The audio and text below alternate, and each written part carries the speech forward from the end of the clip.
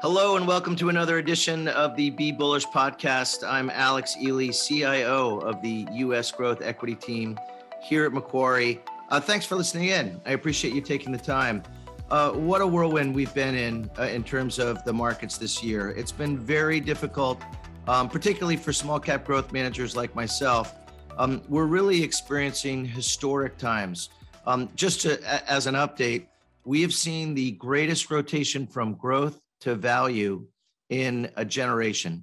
We've seen the greatest rotation from smaller cap companies to larger cap companies in a generation. We're seeing sentiment levels at near 35-year lows right now, and we're just coming off of 7 weeks in a row of the market going down.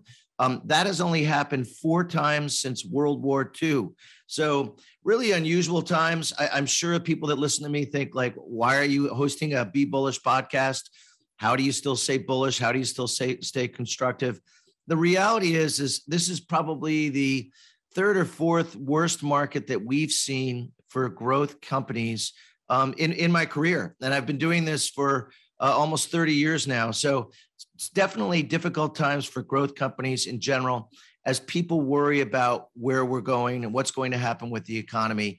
In essence, the argument that I'm going to make to you is that the market is extrapolating out numbers that won't continue in the future. So let's talk about where we came from, how we got here, and where I think things are going. I believe this is all pandemic related. When the pandemic hit, we saw about half of all industries go into a depression. Of course, travel and leisure, energy, materials, deep cyclicals, but also things like regional banks and chemicals and other industries like that, where business just seized up. And in many cases, in some cases, revenue went to zero. So really just unbelievable times that never experienced in my lifetime in terms of a fall off of economic activity for value-oriented industries, which is why growth did so well. Growth was scarce. And in many cases, growth accelerated due to the pandemic, whether it be e-commerce, virtual healthcare, streaming media, casual clothes, you name it. We saw a lot of movement towards those kinds of growth sectors. And they did very well. We did very well, of course, during that period of time. As pure growth managers, we tend to do better when growth is doing particularly well, and we tend to do worse when growth is doing particularly not well. So, which is where we are today. As we came into 2021, in essence, Pfizer's vaccine was approved at the end of 2020 for emergency use, and then Moderna's soon after. And as a result, those value industries came back to life. They started to have fundamentals again. Revenue started to grow again. And we saw that rotation from growth to value. That did not surprise us. We didn't begrudge it at all. I've got lots of friends that manage money and value. So it's not surprising that after years of value underperforming growth, that value would outperform. So that really, 2021 was not really a surprise.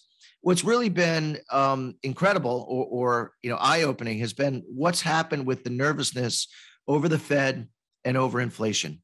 In essence, when you're reopening an economy, it's very clunky. It's hard to do. It's difficult to get the supply chain going again and to get the labor in and to get things delivered and things put on the shelves, which is why we've seen these supply chain issues in spite of the fact that demand is strong. Now, take a step back here. When we look at things and we see that demand is strong, that's good. We like it when demand is strong as opposed to demand being weak. The fact that we've had trouble supplying that demand, it's okay. There are lots of very smart people hard at work trying to figure out how to get you that car or that piece of clothing or whatever else it is that you want, and they'll get it done. They'll figure it out and they'll get there. So having that demand is a good thing in general, in spite of supply chain issues. Okay, well, along with those supply chain issues, we've had inflation. People haven't been able to get what they want, so they're willing to spend more. Things like boats or golf clubs or cars have been sold out, so people are willing to pay full price. They don't get a deal when they go to buy that kind of stuff. And so that's fueled these inflation issues that we've had that have been, throughout the economy. Additionally to all of this, we have war in Ukraine. And that's very difficult. That spikes food and energy prices really at the worst time. And it's brought inflation rates up to over 8% within the US economy, about 6% for core, which is basically everything except for food and energy. So significant inflation that we've seen. And the Fed has to react to that. The Fed has two jobs. The first job is full employment, which they have.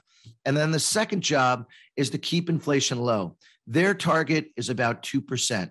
And so inflation at 8% is wildly in the wrong direction, which is why the Fed and many of their governors have come on into the media and talked incessantly about increasing rates, about reducing quantitative easing, where they actually buy bonds in the open market to support the fixed income world.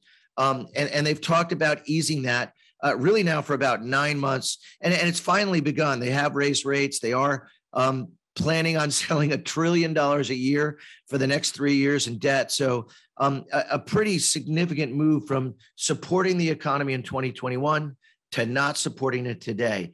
And that's where I come down on the inflation figure, is that the inflation figure was pumped up by the fact that we had supply chain issues coming out of the pandemic, that we had extra stimulus, whether it's thousands of dollars of checks going to people for stimulus checks, or the child care tax credit, or extra unemployment, or the suspension of evictions. All of those things have now sunsetted. So as we come to this year, we're starting to see an economic slowdown year on year, because you don't have that extra fiscal and monetary push that's happening. As a result, we're starting to see cracks in terms of the strength of the economy right now. We've seen some quiet announcements of layoffs. Companies like Amazon have said they have too much space. They have too many workers. We've seen spikes in inventory levels, which means that demand for freight will decrease, and that means freight costs will come down. So in essence, labor costs loosening up. And then finally, housing as well. We've seen the 30-year fixed mortgage rate go from 3.1% at the beginning of the year to 5.23% today, a huge increase, which is bound to slow housing. And in fact, we saw our slowest housing start number in about 18 months this week. So we're starting to see cracks in housing as well. It's not a disaster. It's just showing that we're seeing softness in the economy. So why am I not more worried? Why am I not thinking that, wow, we're going to go into a horrible recession and everything's going to be bad? It's because structurally, I believe we are sound. If you look at the banks, post 08, they were endlessly regulated, endlessly stress tested. As a result, banks today are not as levered as they were back in 08. And it's because they didn't lend aggressively in the 2010s. If you were a consumer and you wanted to buy a house or something like that, it was very difficult to get a loan. And as a result, consumers aren't overextended either. In fact, household debt finance levels are near 30 or 40-year lows. So the consumer is not overextended in respect to debt like we saw back in 08. In fact, they have plenty of cash on hand. In essence, historically high cash, in fact, $2 trillion that consumers have.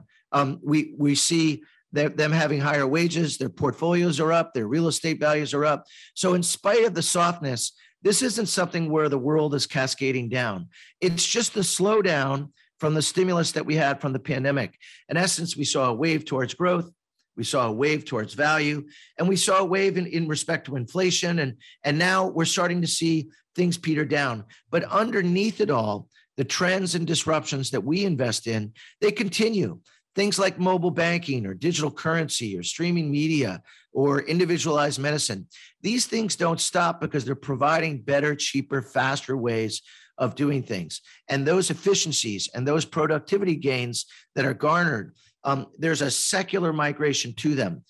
This is the creative destruction process that works in every economy, but works so well in our economy, and it keeps happening because it's a cheaper way of doing things. Look at something like mobile banking and digital currency. My son doesn't go to a bank. He does all of his banking on his phone. That doesn't stop because there's inflation. That doesn't stop because the economy softens. My son's not going back to the bank. He'll keep he'll keep doing his banking on his phone because it's cheaper. People will use digital payment capabilities because they're more convenient. So these trends move on and on and on. And that's where we focus.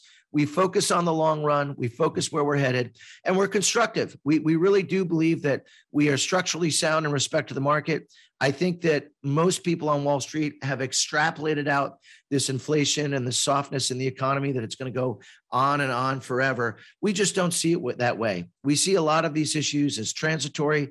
We think that they're big issues that are highly talked about. And certainly if you look at myself, of course, we could have looked back and been like, maybe we shouldn't be as bullish now. Maybe we should be more bullish later, what have you. We really can't do that as a team. I can't call rotations and corrections and things of that nature. We just try and focus on the long run. And as I said, I believe that we're structurally sound, and we're in a unique opportunity to invest in the great growth trends of our time, because we're going through a process in history right now where many things are being digitalized. And those digitalization trends don't stop, according to us, or we don't believe that they will, because of the efficiencies they provide. And that's what makes us excited. That's what makes us positive and excited for the future. And while, of course, you could trade in and out and try and make more money, or in retrospect, look back and think, oh, well, you should have sold everything in November and bought everything today. We just can't think that way. It's not, market timing isn't something that we do. We try to invest for the long run, and we try to stay focused there, and we try to stay pure and true to our style, which is very important whenever the market is testing you. You want to keep the same discipline. You don't want to change. So for whatever you're doing, don't try and change it up. Don't try and be different. Try and stick to what's worked over the long run. Be focused on the long term, and be bullish in our minds, because we do believe we're in a terrific area for equities, in spite of the fact that it's been such a difficult start to 2022. With that, thank you again for listening in. I appreciate you taking the time. Please follow us on Google or Apple or Spotify, or wherever you're listening to us, and have a great day out there. Be bullish. Thank you. This recording is intended for financial professionals and institutional investors only. This is not intended for use with the general public. The views expressed in this podcast represent those of the speaker and are subject to change. Nothing presented should be construed as a recommendation to purchase or sell any security or follow any investment technique or strategy, and does not constitute advice, an advertisement, an invitation, a confirmation, an offer, or a solicitation to engage in any investment activity, or an offer of any banking or financial service. Throughout this presentation, various securities and companies are referenced. Examples given are for illustrative purposes only and were not chosen based on performance. This is not a recommendation to buy or sell any security. Investing involves risk, including the possible loss of principal. All examples herein are for illustrative purposes only, and there can be no assurance that any particular investment objectives will be realized, or any investment strategy seeking to achieve such objective will be successful. Past performance is not a reliable indication of future performance.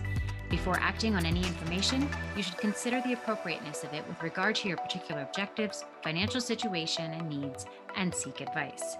No representation or warranty, expressed or implied, is made as to the accuracy or completeness of the information, opinions, and conclusions presented. In preparing this recording, reliance has been placed without independent verification on the accuracy and the completeness of all information available from external sources. Macquarie Asset Management is the marketing name for the asset management division of Macquarie Group. Investment products and advisory services are distributed and offered by and referred through affiliates, which include Delaware Distributors LP, a registered broker-dealer and member of the Financial Industry Regulatory Authority, and Macquarie Investment Management Business Trust, a Securities and Exchange Commission registered investment advisor. Investment advisory services are provided by a series of Macquarie Investment Management Business Trusts. Other than Macquarie Bank Limited, none of the entities noted in this podcast are authorized deposit-taking institutions for the purposes of the Banking Act of 1959 from the Commonwealth of Australia. The obligations of these entities do not represent deposits or other liabilities of Macquarie Bank Limited. Macquarie Bank Limited does not guarantee or otherwise provide assurance in respect of the obligations of these entities unless noted otherwise.